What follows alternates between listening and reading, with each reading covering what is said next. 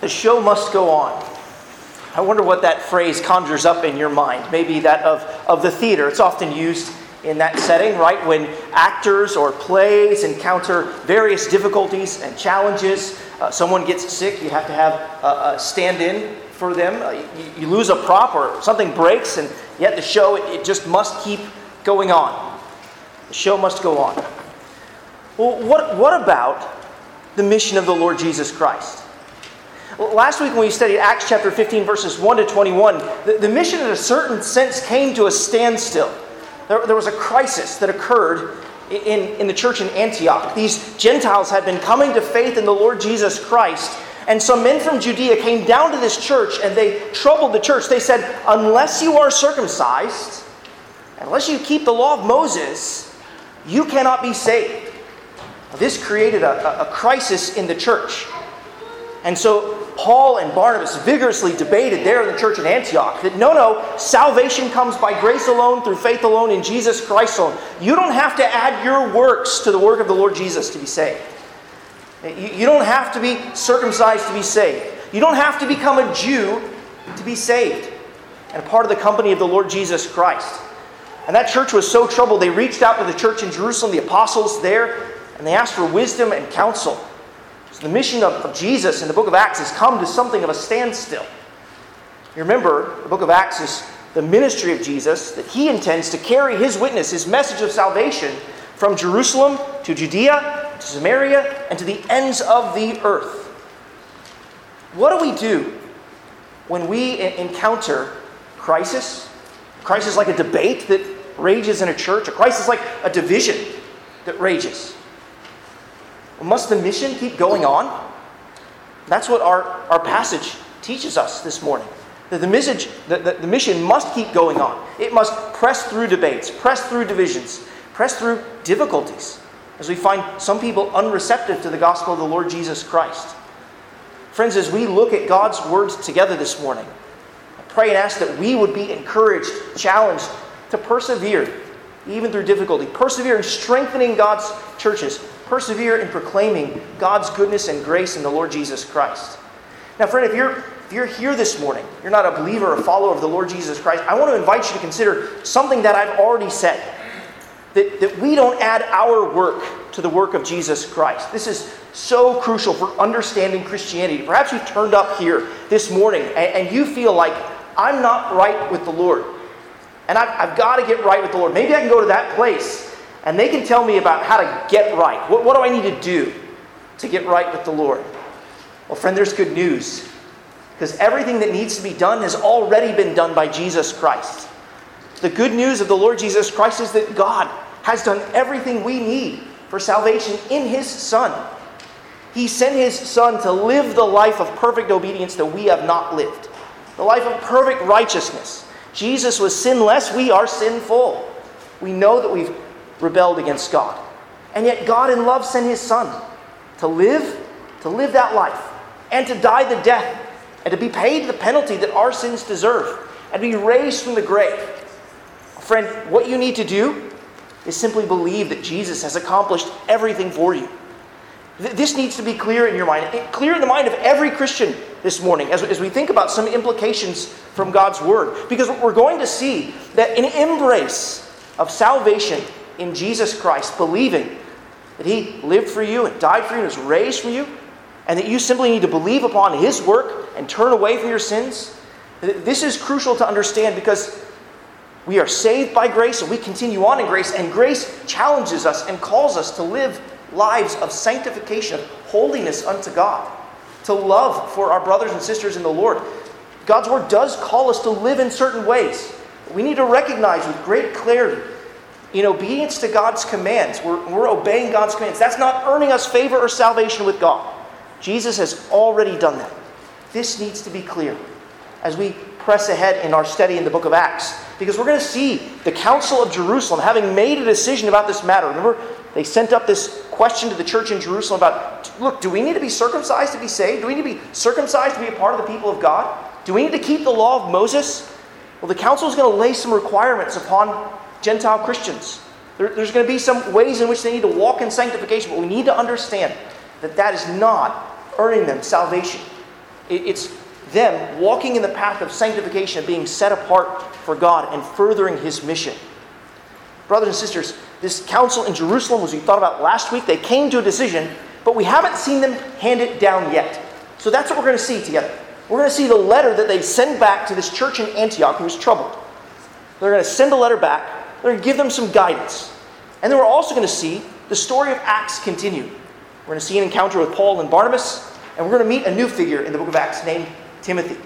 So there are 3 points that I want to make from God's Word that you see this morning. I hope you'll see in God's Word itself. Number 1, an embrace of salvation by grace alone leads to a strong church who, number 1, pursues sanctification and sensitivity. I'll explain what I mean by that when we get to it. The church pursues sanctification and sensitivity. Number 2, the church perseveres through strife and splits, or spats and splits if you want. And number 3, church prepares for service and sacrifice. And this is true for not just the church corporately, but for Christians individually. This is what I want us to see together from God's Word this morning. Let's take a look at Acts chapter 15, verses 22 to 35. This is where we see that letter handed down to the church in Antioch. The decision of the Jerusalem Council is revealed. And here we see that we as Christians are to pursue sanctification and sensitivity. Follow along as I read verses 22 to 35 now. Then it seemed good to the apostles and the elders with the whole church to choose men from among them and send them to Antioch with Paul and Barnabas. They sent Judas, called Barsabbas, and Silas, leading men among the brothers, with the following letter. The brothers, both the apostles and the elders, to the brothers who are of the Gentiles in Antioch and Syria and Cilicia, greetings. Since we have heard that some persons have gone out from us and troubled you with words unsettling your minds, although we gave them no instructions, it has seemed good to us, having come to one accord, to choose men and send them to you with our beloved Barnabas and Paul, men who have risked their lives for the name of our Lord Jesus Christ. We have therefore sent Judas and Silas, who themselves will tell you the same things by word of mouth. For it has seemed good to the Holy Spirit and to us to lay on you no greater burden than these requirements: that you abstain from what has been sacrificed to idols, and from blood, and from what has been strangled, and from sexual immorality. If you keep yourselves from these, you will do well. Farewell.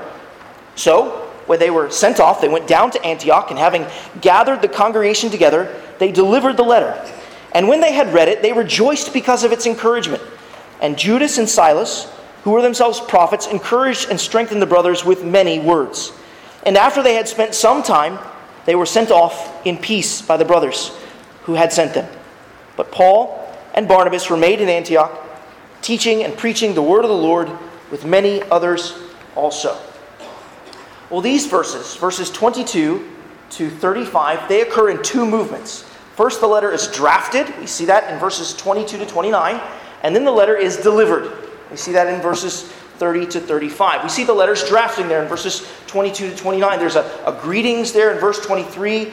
And notice that the council is writing, and they're telling this church in Antioch, hey, remember those guys who came to you, who turned up, who said they were from us? Look, we didn't give them instructions to say that. They're clearly distancing themselves from those men who came down. And they're also drawing near to Paul and Barnabas. Did you see that? Our beloved Barnabas and Paul. They're showing the church that, look, we agree with Barnabas and Paul, who were contending for grace alone when they were there in Antioch, when this crisis emerged there. We're with Paul and Barnabas. Even before they get to the content of their letter, they're making plain that we're with Paul and Barnabas. We support them. And they're also saying, right, that we are sending independent messengers. We're sending Judas and Silas, and they can confirm what you're about to read in the letter. And that's important, right? Given that men had just turned up to that church in Antioch, not authorized to do so, and started preaching and teaching something. And so they're saying, these guys, Judas and Silas, they are authorized from us to deliver this message. So you know that they have our full support. That's really important to clarify in that situation where people are just kind of turning up to church and teaching false doctrine. And these guys, they're going to speak for us. They're authorized to do this. And notice that even before they kind of get to the decision there in verse 28, they say the decision we've come to, it's actually the decision of the Holy Spirit. We agree with it, but it's the decision of the Holy Spirit. Now, how could they make that conclusion? You think about this. You remember last week they were debating. Peter stood up and talked about how God made no distinction between Jews and Gentiles. Remember, there's Jewish people and then Gentiles are just everybody else, every other ethnicity. So Peter was saying, God appeared to me in a dream, right? In a vision of that sheet that came down. Saw that earlier in the book of Acts. And God the Holy Spirit said, they're clean. Gentiles are clean. You need to share the gospel with them. They're a part of God's people. Bring them in, Peter. That's one way in which the Holy Spirit has testified to the truth of the council, the decision they were going to make. And then there was Paul and Barnabas who talked about how God had performed signs and wonders. God was making his will known as he was divinely acting to save Gentiles. And then James, he came in with the closing argument, right? The Holy Spirit has spoken through the Scriptures. And so James quoted from Amos chapter 9. And he proved that the Gentiles were always going to be included in the people of God. It was just a matter of time for God to work that out in the course of salvation history. That's how the council can say that, yes, this was the Holy Spirit's decision. We've already seen it in Scripture. We've seen it through the work that God has already done. And we are agreeing with the work of the Holy Spirit. And then they get to the decision of the church. But we'll notice that just before that they say that this decision that they're about to lay down, the requirements they're about to lay down, it's not burdensome. And the church is going to receive it with rejoicing. So we know that they too receive these requirements. They're not burdensome. Brothers and sisters, some things in God's Word, commands that He gives us, they're not burdensome. They're for our good and they're for our rejoicing. So what is it? What are the requirements? Let's unpack these requirements there in verse 29. I'm summarizing them by saying pursue sanctification and sensitivity. Look at verse 29.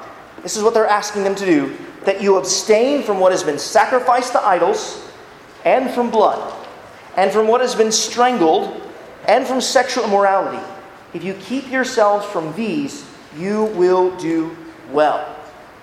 Now, if you remember our study from last week, or if you just look up to verses 20 and 21, this is a basic restatement of what James said to the council in the midst of those debates. James is saying to these Gentile Christians, and the council is saying to these Gentile Christians, that you don't have to become a Jew. You don't have to be circumcised. You don't have to adhere to the finer points of the law of Moses in order to be saved. But you can't remain a pagan. That's what James is saying through these requirements. You can't go to the pagan worship festivals where these things are practiced. We know that, right, from what has been sacrificed to idols. James is clearly calling out a worship context. And in fact, the blood, the priest would sometimes drink in those pagan worship ceremonies, or they would make a particular food with that. And then, of course, they would strangle the animals instead of sacrificing them in a different manner because they thought that the animals struggling in that particular way would excite and please the gods. And then there's that issue of sexual immorality that's there as well. At the pagan temples in the Greco-Roman world, there would be cult prostitutes present. And that would all be part of worshiping those little g false gods. And so James is saying, the council is saying with this decision, you have to be sanctified. You have to be set apart. Sanctification is just a large word for being set apart. You have to be sanctified, set apart from those pagan worship practices. You can't go back to the temple. You don't have to become a Jew, but you can't go worship at those pagan temples. Now, these matters that we find here, they're also actually addressed in the law of Moses. So, for example, you could read through Leviticus chapters 17 and 18 later today, and you would find each of these issues there in the law of Moses. So how do we think about that? Is James just asking him to adhere to 4 simple things in the law of Moses? Well, I don't think so. I think what James is telling them to do is that, on the one hand, while the law is useless for salvation, it's useful for sanctification. The law, it's a guard to warn us of sin. So worshiping idols is a sin. And so by adhering to this, right, the Gentiles are going to be prevented, guarded from sinning against God. The law is a guard to warn against sin. But it's also a guide to direct us in the paths of righteous living. Right? The law, though we don't keep it as it's been enumerated in the Old Covenant because Jesus has transformed and deepened our understanding of the law, there are moral principles on the law that guide us in the paths of righteous living. So, for example, sexual morality, right? That is a violation of the 7th commandment. It is against God's law. And so being chaste and being sexually moral, faithful to God's design, is adhering to the law in that sense. It's a guide. It's walking in that path of righteousness. But the law is also supremely a guardian, as Paul calls it in Galatians. It's a tutor, it's a teacher. It teaches us that we can't keep the law. As we look at those 613 commands given in the Old Testament law, we find that we are failing time and time and time again.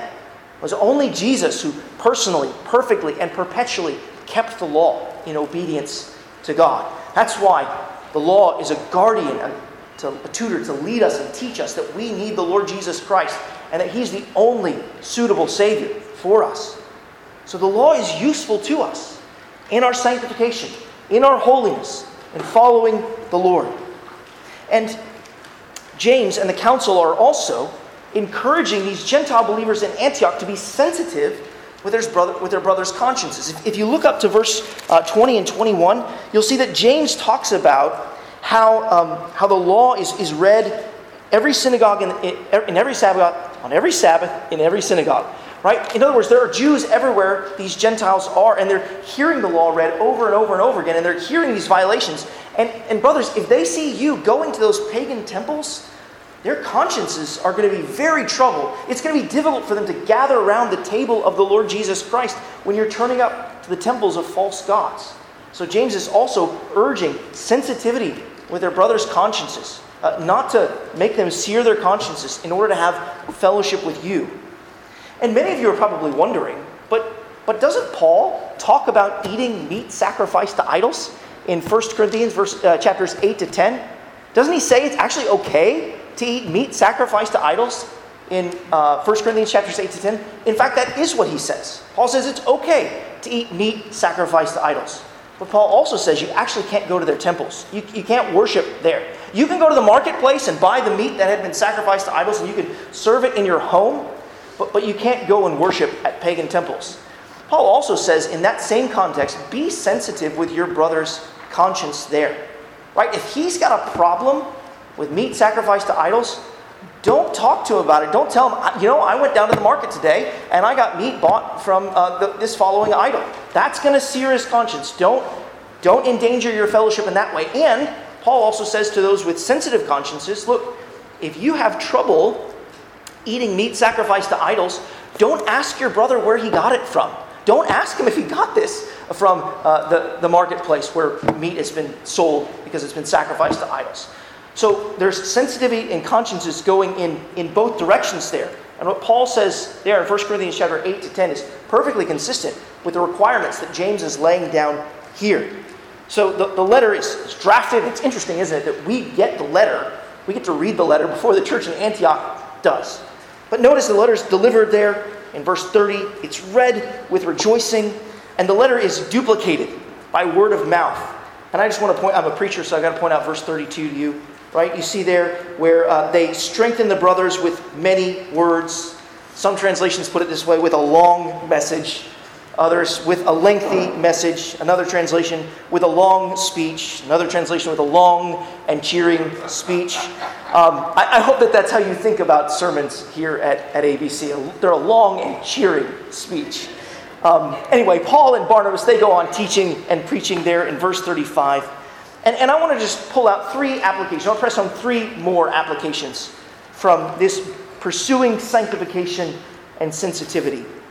Number one, we've already prayed about this. Praise the Lord. Abstain from all forms of idolatry. Right? We should obviously abstain from the false gods of formal religion. So for example, you might find yourself in that situation someday. I had a Muslim friend who invited me to come and speak at his mosque during the month of Ramadan. They were holding an interfaith dialogue on the subject of loving your neighbors. So it was me, a conservative evangelical Baptist preacher. It was a liberal Jew, a liberal Roman Catholic, a Muslim community organizer, and then the imam of the mosque. So we were at this event together for Ramadan. A number of brothers from the church came with me, and we went, and I preached from Luke chapter 10 on Jesus' parable of the Good Samaritan. That's what it means to love your neighbor, is to live like Jesus did. So I preached the gospel to all these Muslims sitting around there. But then in the evening, what they were going to do next was celebrate by breaking the fast, by eating. Well, the brothers and I from this church, we decided to leave because that would be an act of worship for them. And we don't want to participate in that act of worship. So we left and didn't participate in the rest of the evening. you might encounter events like that in your life where you need to abstain from engaging in the worship of false gods. But we also have false gods of informal religion. We prayed about some of them this morning. There are the false gods and the idolatry of science. Right? Does science have the final say? Does science give the final command? Or does the final command come from Scripture? Well, there's the false god of wealth, of work, of comfort, of politics, of education. Ask yourself. So these Gentile Christians, right, had to distinguish themselves from their fellow pagans, from their fellow Gentiles. They had to live different lives. What would it look like for you to have a different life, Christian? What would it look like for you to have a different life than a friend or family member or coworker who's an unbeliever? So maybe we don't worship the false god of career by working ungodly hours. We recognize that God has other responsibilities He's called upon us to fellowship with His people, or perhaps to disciple your wife and children. Maybe you need to not stay at the office so late and not worship that false god of career.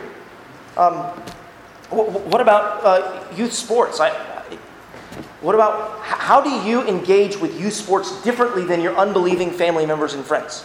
Right, so the laws, we're a swim team family, so we're not going to turn up at the pool on Sunday morning to praise our kids. We're going to turn up with God's people and praise the Lord. That might be true if you're a soccer family or a basketball family or a track family.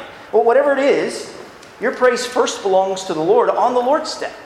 Right? How do you distinguish yourself from unbelieving friends and family members when you engage in these various areas of your life? Who gets your worship first? God or the world, or the activities of the world? Are we serious about our sanctification? How are our lives different? God often uses as a ground an opportunity for the gospel. So we need to be careful to abstain from the false gods of informal religion and various forms of idolatry. Here's application number 2. Abstain from sexual immorality. It's right there in the text, isn't it? Right? We should abstain from sexual immorality. Our culture is constantly calling us to worship at the altar of sexual immorality, and we must say no. The Scriptures teach us that marriage is a single, exclusive covenant union between one man and one woman. It's intended to be lifelong, and it's the only context for sexual intimacy. Any form of sexual expression outside of marriage is immoral, sinful, and offensive to God. And friends, brothers and sisters, the world will tell you that the Scriptures, the Bible's constraints on sexual expression are burdensome. But the world is lying to you. They know for themselves just how heavy and burdensome sexual immorality really is, even if they won't admit it out loud. Sexual immorality leaves men and women broken. It leaves them broken mentally, emotionally, and spiritually. And sometimes it even leaves men and women broken physically as they use their bodies in ways that are unnatural to the Lord's design. Sexual immorality certainly leaves relationships broken in its wake. Brothers and sisters, there is forgiveness in Christ for our sexual immorality. Let's be honest. Many of us here, maybe all of us here, are sexual sinners in one way or another. And we need the forgiveness of the Lord Jesus Christ. So flee to Christ for forgiveness. And let us not go on sinning so that grace may abound. By no means. In view of our forgiveness and salvation in Jesus Christ, let us abstain from the temporary and the fleeting moments of sexual immorality. And remember that we have a loving Savior and a lasting inheritance. Number 3, another application. Keying in on being sensitive to the consciences of our brothers and sisters. Deal gently with each other's consciences. That's application number 3. Deal gently with each other's consciences. If these last 2 years have shown us anything, they've shown us that Christians are going to make different decisions about a number of gray areas in life. Right? Living through the coronavirus, people are going to make different decisions here and there. One Christian is going to be firmly convinced about this, another Christian is going to be firmly convinced about that. Well, we need to be gentle with one another in our discussions, certainly. We need to be generous. We need to believe the best about one another, that we're each wrestling with the Scriptures and trying to come to settled conclusions that are based upon God's Word. And honestly, we just need to bear up sometimes when another brother or sister is going to make a different decision than we do. They're our brother and sister in the Lord. We don't depart from them. We draw near to them. Can't let our fellowship be inhibited by kind of gray areas and different decisions that we're going to make. We need to remember our unity in Christ and draw near to one another in Christ. We have to pursue sanctification and sensitivity. And given that we do need to be gentle, aiming toward unity, that's what makes the next section of our text so surprising and shocking, frankly. We have to persevere through strife and splits. Read verses 36 to 41. This is point number 2. Persevere through strife and splits. Beginning there in verse 36. And after some days, Paul said to Barnabas, "Let us return and visit the brothers in every city where we proclaim the word of the Lord and see how they are."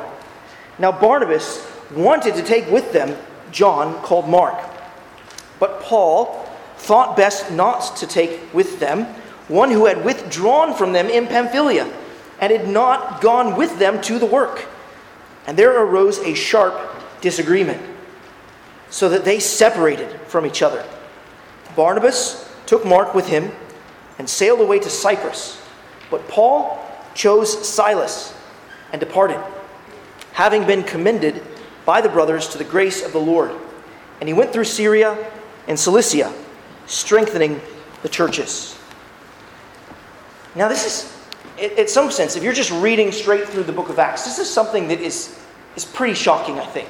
Right? We've just had this unanimous agreement from the council about how the mission of the Lord Jesus is to be carried forward, that we proclaim the news, that we're saved by grace alone, through faith alone, in Jesus Christ alone. And yet here are the book's 2 most prominent missionaries breaking up. I mean, think back through some of their history, right? Paul, he is saved miraculously by the Lord Jesus Christ, and he has difficulty getting into the church. Like, it's clear that in Acts that Paul is trying to join the church, and they're not having it. And so Barnabas has to come along as an encourager and say, no, guys, he's really converted. He's not a persecutor. He's not trying to kill Christians anymore. He's really converted, and say Barnabas is bringing him into the church. And then later on in the book of Acts, Barnabas goes on to work in Antioch, and he sees that the church is growing. He recognizes more teachers are needed. And so more teachers are needed. So what does he do? He said, I'm going to call Paul. And Paul comes in and gives him help. Right? So they labor there, strengthening the church in Antioch day by day. And then suddenly, as they're worshiping and fasting and praying, the Holy Spirit tells that church, you need to set apart Barnabas and Paul for the work of the ministry. So here they are called together by the Holy Spirit to go on a missionary journey together. And then they go on that journey, and they're persecuted, and they're pushed out of town. And Paul, even in one city, is left. He's been stoned and left for dead. I mean, they've gone to war for the gospel of the Lord Jesus Christ together. They face difficulty, and those kinds of difficulties, they squish you together with a brother or sister in the Lord. Right? So they are joining. Not only that, they've seen people converted in their ministry. It's, adversity draws you together, and so does the advance of the gospel. So they've seen people converted, and they've made disciples. That's got to encourage them in their work together. Do you see what's going on here, Paul? Yeah, do you see what's going on here, Barnabas? And they're rejoicing in the Lord, undoubtedly. And then there's that trial in Antioch, the beginning of chapter 15. Right? Paul and Barnabas together are vigorously debating and defending the gospel. That again draws them together. And so the council has happened, the decision's been handed down, and now they split. It's shocking. If you're here this morning, you're not a believer in the Lord Jesus Christ, this is one of the reasons that we think the Scriptures are the true Word of God. Right? Luke, he is faithfully and honestly recounting history. If you're trying to make up a religion, you don't bring up these blots and blemishes on the life of the church, right? You don't make this plain. Hey, we've got our problems. We're sinners, and people split and break apart. You don't try to do that. You try to smooth everything over if you are making up a religion. But if you're not making up a religion, if you're just being honest and truthful and faithful, recounting what has happened in the life of the church, this is the kind of account that you get. You get our honest warts and all, about the history of the church. Well, we see here that this split, it begins by Paul wanting to go on another missionary journey. And we see that Barnabas, he wanted to take with them John called Mark. Mark there is the one who wrote the Gospel of Mark, so a prominent man. And the idea here in verse 37, when it says that Barnabas wanted, the idea is actually that Barnabas, he had made up his mind. He had determined that John Mark was going to go along. And actually, equally strongly, you see there in verse 38, Paul thought best, more literally, is Paul thought it not appropriate. Paul thought it not proper. It was not right, actually, to bring along someone who had deserted them in the course of their last missionary journey. So here you have these two men very decided on their positions. And this tears them apart. It tears them apart. They divide over John Mark. Now, Luke, he doesn't put his finger on the scale to let us know who was right and who was wrong. I mean, I've had some really fun conversations with a number of you throughout this week. Okay, if you had to decide who was right and who was wrong, who bore the majority of the rightness and the majority of the wrongness, who would you decide? That was a fun conversation. But Luke doesn't ultimately tell us, right? He doesn't say Paul was right. He doesn't ultimately say Barnabas was right.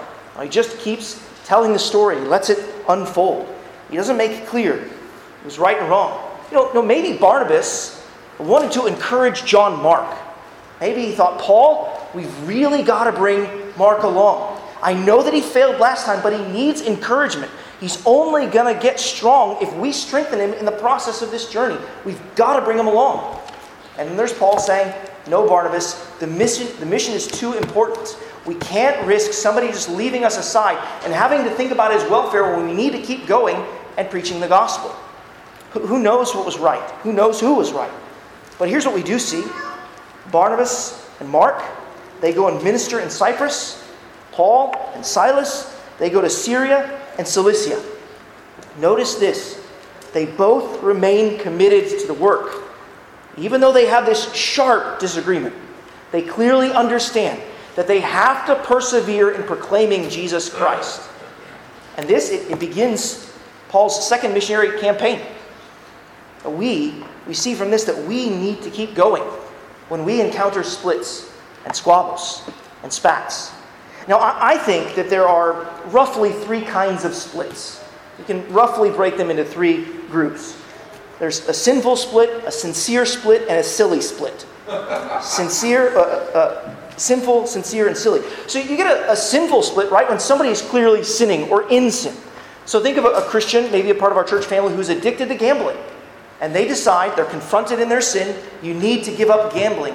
It's destroying your life and your soul and your family. You need to give it up. But maybe that brother decides, I can't give it up and I don't want to give it up. And so he splits, leaves the church. Right? That's clearly a sinful split. And then there are sincere. Well, let me just say, if a sinful split takes place, we need to pray for their repentance. But then there's a sincere split. Maybe there's a sincere disagreement over what the Word of God says. So take baptism, for example, right? We, as a Baptist church, believe that Jesus said and teaches that disciples alone are to be baptized. Or our Presbyterian brothers and sisters, they sincerely believe that the Word of God teaches that you're to baptize infants. We just sincerely disagree over what the Word of God teaches. And so that's why we have different kinds of churches and different kinds of denominations. That's a sincere split. And since it's so, connected to what the Word of God says and so connected to the very nature of the church, we have to part ways. We love our brothers and sisters in the Lord. We want to pray for their faithfulness, but we have to keep going about the work of the mission. But there's also sincere splits, I think, over matters of wisdom. People coming to different conclusions and decisions on gray areas, and so they feel like, I've got to move on. Maybe one of those areas is the qualifications of Mark. Maybe this is a wisdom issue that Barnabas and Paul are wrestling through. Is he really qualified to go on a missionary journey? Is he really going to be able to keep up? Is he really going to receive the encouragement he needs and be a profitable missionary? Maybe that's where they were divided. At the end of the day, when a sincere split takes place, we want to pray for our brother or sister's faithfulness. And sincere splits, of course, can include sin too. I mean, Paul and Barnabas, they're sinners. Maybe one of them sinned in the process of this. That can happen. That doesn't seem to be at necessarily the heart of their split, but that can happen as well. And then there's the silly split, which are kind of immature, right? People might part over preferences and not principles. Maybe music is one. Programs in the life of the church. Maybe a church has people of different age or life stage that you feel more comfortable with. So people part over these preferences. And, church is a voluntary organization. You can't make people stay. That would be weird and cult-like. We're not going to do that here. So, if people split over these issues, you know what we do? We say, we love you. We are going to miss you.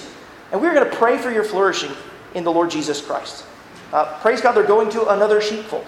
We want them to grow and flourish in the Lord. These kinds of things happen. And yet there's searing pain in the midst of it, isn't there? Splits are not easy. This is not what Paul and Barnabas wanted at all. They wanted the other one to agree with them, right? And then move on with the mission together. I can imagine Paul going through the course of his journey thinking to himself, I really wish Barnabas were here right now. I mean, the work is so hard. I could really use some encouragement. Can't you imagine Paul? So these splits, they can ache on for some time. Barnabas, can't you imagine Barnabas saying, I really wish Paul were here right now. The people are hard-hearted. And Paul, by God's grace, is a bold preacher, and the Lord seems to use him to break hearts. We could really use Paul right now. I imagine for both of these brothers, it's been difficult. And brothers and sisters, we need to recognize that if we have expectations that life and ministry in a local church are going to be just kind of perfectly smooth, we're going to be disappointed. We're a group of sinners. We're going to get on each other's nerves. We're going to have sharp disagreements from time to time. We want to pray and labor for unity in the Spirit in the bond of peace. But sometimes that's going to happen. Sometimes people will leave over a sharp disagreement. But there is hope. There is also hope for reconciliation. That's what happened with Mark and Paul. So in 2 Timothy chapter 4, verse 11, we read this. Just a wonderfully sweet verse. And remember, in 2 Timothy, Paul is probably in prison. He's probably going to die very soon. And he's alone. So this is what he says in 2 Timothy chapter 4, verse 11, where we're seeing some of the reconciliation between he and Mark. He says this, Luke is alone with me. Get Mark and bring him with you, for he is very useful to me. In these last two words, he's very useful to me for ministry. It's astounding, right? That Paul previously thought we can't take this guy on a missionary journey, and now suddenly the Lord has been pleased to reconcile their relationship in some way, that Mark is useful to Paul for ministry. Praise the Lord that he brought about that reconciliation in Paul's lifetime. And we should have hope that there would be such reconciliations in our lifetimes, whenever we encounter them. But if not, we should know that we'll all be reconciled in glory. I was talking with a pastor friend of mine 2 weeks ago about this. Right? There are some splits that are just really hard. I wish it didn't go that way. And he just encouraged me, the Lord will repay it all in glory. He'll repay it all in glory. And so we look forward to that day. Even if we don't reconcile here, we will in glory. And that's good, wonderful news. Now, there's another thing that we need to keep seeing here, right? Paul and Barnabas, they keep going. And we need to keep going, even when it's hard. The key to remember is that God is still working, even in the midst of disagreements. The strange fact of this text is that Jesus actually multiplies the mission. Right? You no longer have one missionary team, but you've got two. Right? Paul and Barnabas, they split and they go off and they minister the gospel in separate places. Now, we cannot use this text as an excuse for us to split over everything and just say, hey, I'm going to go multiply Jesus' ministry over here. That's not how it works. This is, in God's mysterious providence, what he was pleased to do. But that's what he does. He multiplies the ministry and the gospel goes out. And these men remain committed to the work. So brothers and sisters, we need to persevere. The work is too important. The time is too short and the lost are in too much danger. They need to be told that there is a Savior that can rescue them from hell. And that they ought to repent and believe and trust in him and find peace with God. Yes, we need to persevere even through strife and splits. But we also need to prepare for service and sacrifice. This is what we see in Acts chapter 16, verses 1 to 5. Follow along as I read those verses for us. Paul came also to Derbe and to Lystra. A disciple was there, named Timothy, the son of a Jewish woman who was a believer. But his father was a Greek. He was well spoken of by the brothers at Lystra and Iconium. Paul wanted Timothy to accompany him, and he took him and circumcised him because of the Jews who were in those places, for they all knew that his father was a Greek. As they went on their way through the cities, they delivered to them for the observance the decisions that had been reached by the apostles and the elders who were in Jerusalem. So the churches were strengthened in the faith, and they increased in numbers daily. One of the things I love about this is some of kind of the irony that we get, right, from the decision that's been made in Jerusalem, the Jerusalem Council. You don't have to be circumcised to be saved. You don't have to be circumcised to be a Christian. And yet, here's what we see, right? Paul, he goes, he collects Timothy, he circumcises him, and then they continue on in the mission. It's really strange, isn't it?